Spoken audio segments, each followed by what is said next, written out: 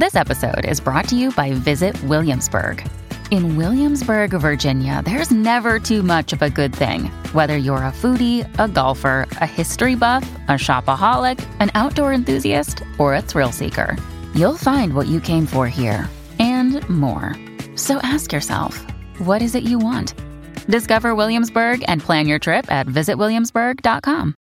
G'day, Mike Hussey here, but you can call me Mr. Supercoach. KFC Supercoach BBL is back and there's 25 grand up for grabs. So what are you waiting for? Play today at supercoach.com.au. T's and C's apply. New South Wales authorisation number TP/01005. Want to witness the world's biggest football game? Head to iCanWin.com.au, predict Australia's score with a crystal ball, and it could be you and a friend at the FIFA World Cup Qatar 2022 semi-finals, all thanks to McDonald's. Maccas, together and loving it. T&Cs apply. KT, I thought we were probably 7-0 down after the anthems. There was so much emotion in those Fiji faces. I think that the anthems didn't do us any favours. Yeah, morning, Smithy. That's always the way for the Fijians. They really do love their anthem, and they're so passionate, and I think that's probably the most I've seen them cry, I'll be honest, and I think a lot had to do with what's going on back in the islands, and the Fijian Sevens, they're an inspiration to their people, and they know the whole island would have been watching them, and to give them a little bit of joy in some small way, I'm sure they knew they were carrying that load and knew how important that gold medal and winning that gold medal meant to that country, So, New Zealand would have known that, though. I'll be honest with you, Smithy. But and to be fair, I've got to give it to Fiji. They came with a specific game plan and they executed, especially in that first half. And they just caught us off balance. And as much as we tried, we just couldn't get it back. Yeah, whilst the kicking game didn't quite work, it put us in two minds defensively, didn't it? Yeah, and the thing is, and I see this when I was on Sky last night with Stephen McIver, that I just had the feeling that they were going to kick, and it's going to come from their centre, who's quite a quick unit, the small guy Balafa. And what he did, he took it to the line. So New Zealand, they have a pendulum sort of defence. They don't have a sweeper or fullback per se, which a lot of teams run. So when you take it to the line, your defender comes up into the line, so no one's in behind. So they got exposed there. So when Balafa took it to the line, put their little chip through, you're right, they're under pressure and always scrambling for that point, and getting those two tries up is monster. It's actually a monster act in a final such as that. So, it's smart play by Gareth Baber, and for Fiji, who never, ever kicked like that, was something that New Zealand obviously weren't expecting and got exploited.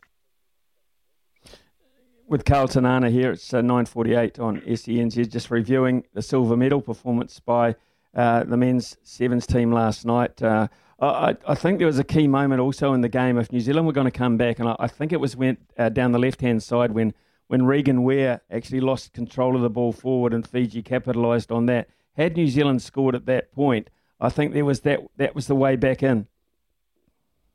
Massive moment, absolutely massive moment. I'm with you, Smithy. You could just feel the momentum shift right there, and unfortunately for Regan, he's been so good at that left foot step as one of his attributes, but in that sort of situation, you've got to have two hands on the ball, you can't carry it as loose as that, and it wasn't even a contact sort of moment, it was just a straight lost ball, and I know that the humidity and all that sort of would have been a factor, but in those sort of situations when you've got to protect the ball, and we weren't able to do it, and that was a huge one, because I think I'm with you, if New Zealand score right there off that phase of play, she's a totally different final. I think New Zealand pushed close.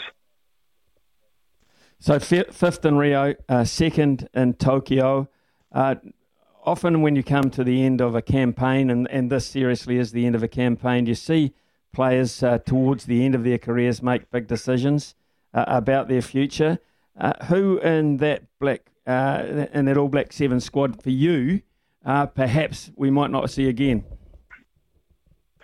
Well, yeah, you got to think of the Scott Curry's is probably why he was really emotional. Timmy Mickelson's another one who's been around for double figures, 10 years now. I mean, have they got enough in the tank to go to a World Cup and a Commonwealth Games next year? I'm not quite sure. There's a new wave of kids coming through. They've been really focused on this cycle, went a year longer than probably, obviously, with the COVID and stuff, and they did pretty well to stick in there. And to be fair, still playing obviously at a very high level, but where they can sustain that for the next cycle, is something that they can sort of decide. But for me, I think that's why Scott was so broken about how it all sort of played out. There would have been the fairy tale finish, but in sports, as you know, Smithy, that's not always the case. So for me, those are probably the two guys in my mind that stick out that'll be thinking maybe this might be our last dance.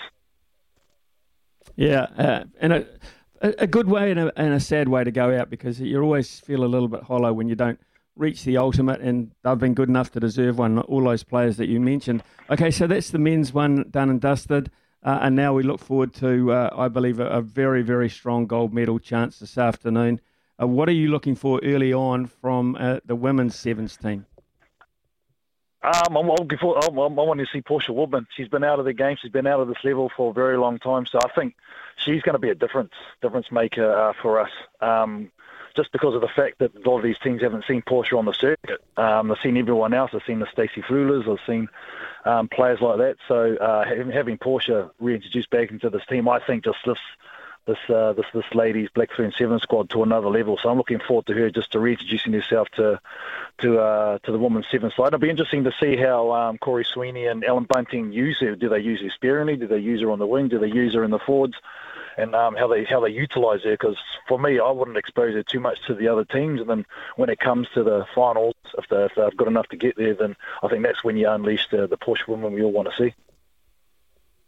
Okay, Carlton Arna, thanks so much at late notice as well for getting in, reviewing the men's position of second in the tournament. I think it was outstanding, but I believe Fiji were very, very worthy winners on that occasion, and I so look forward to, I believe, a genuine gold medal chance getting underway with the women's sevens team later on.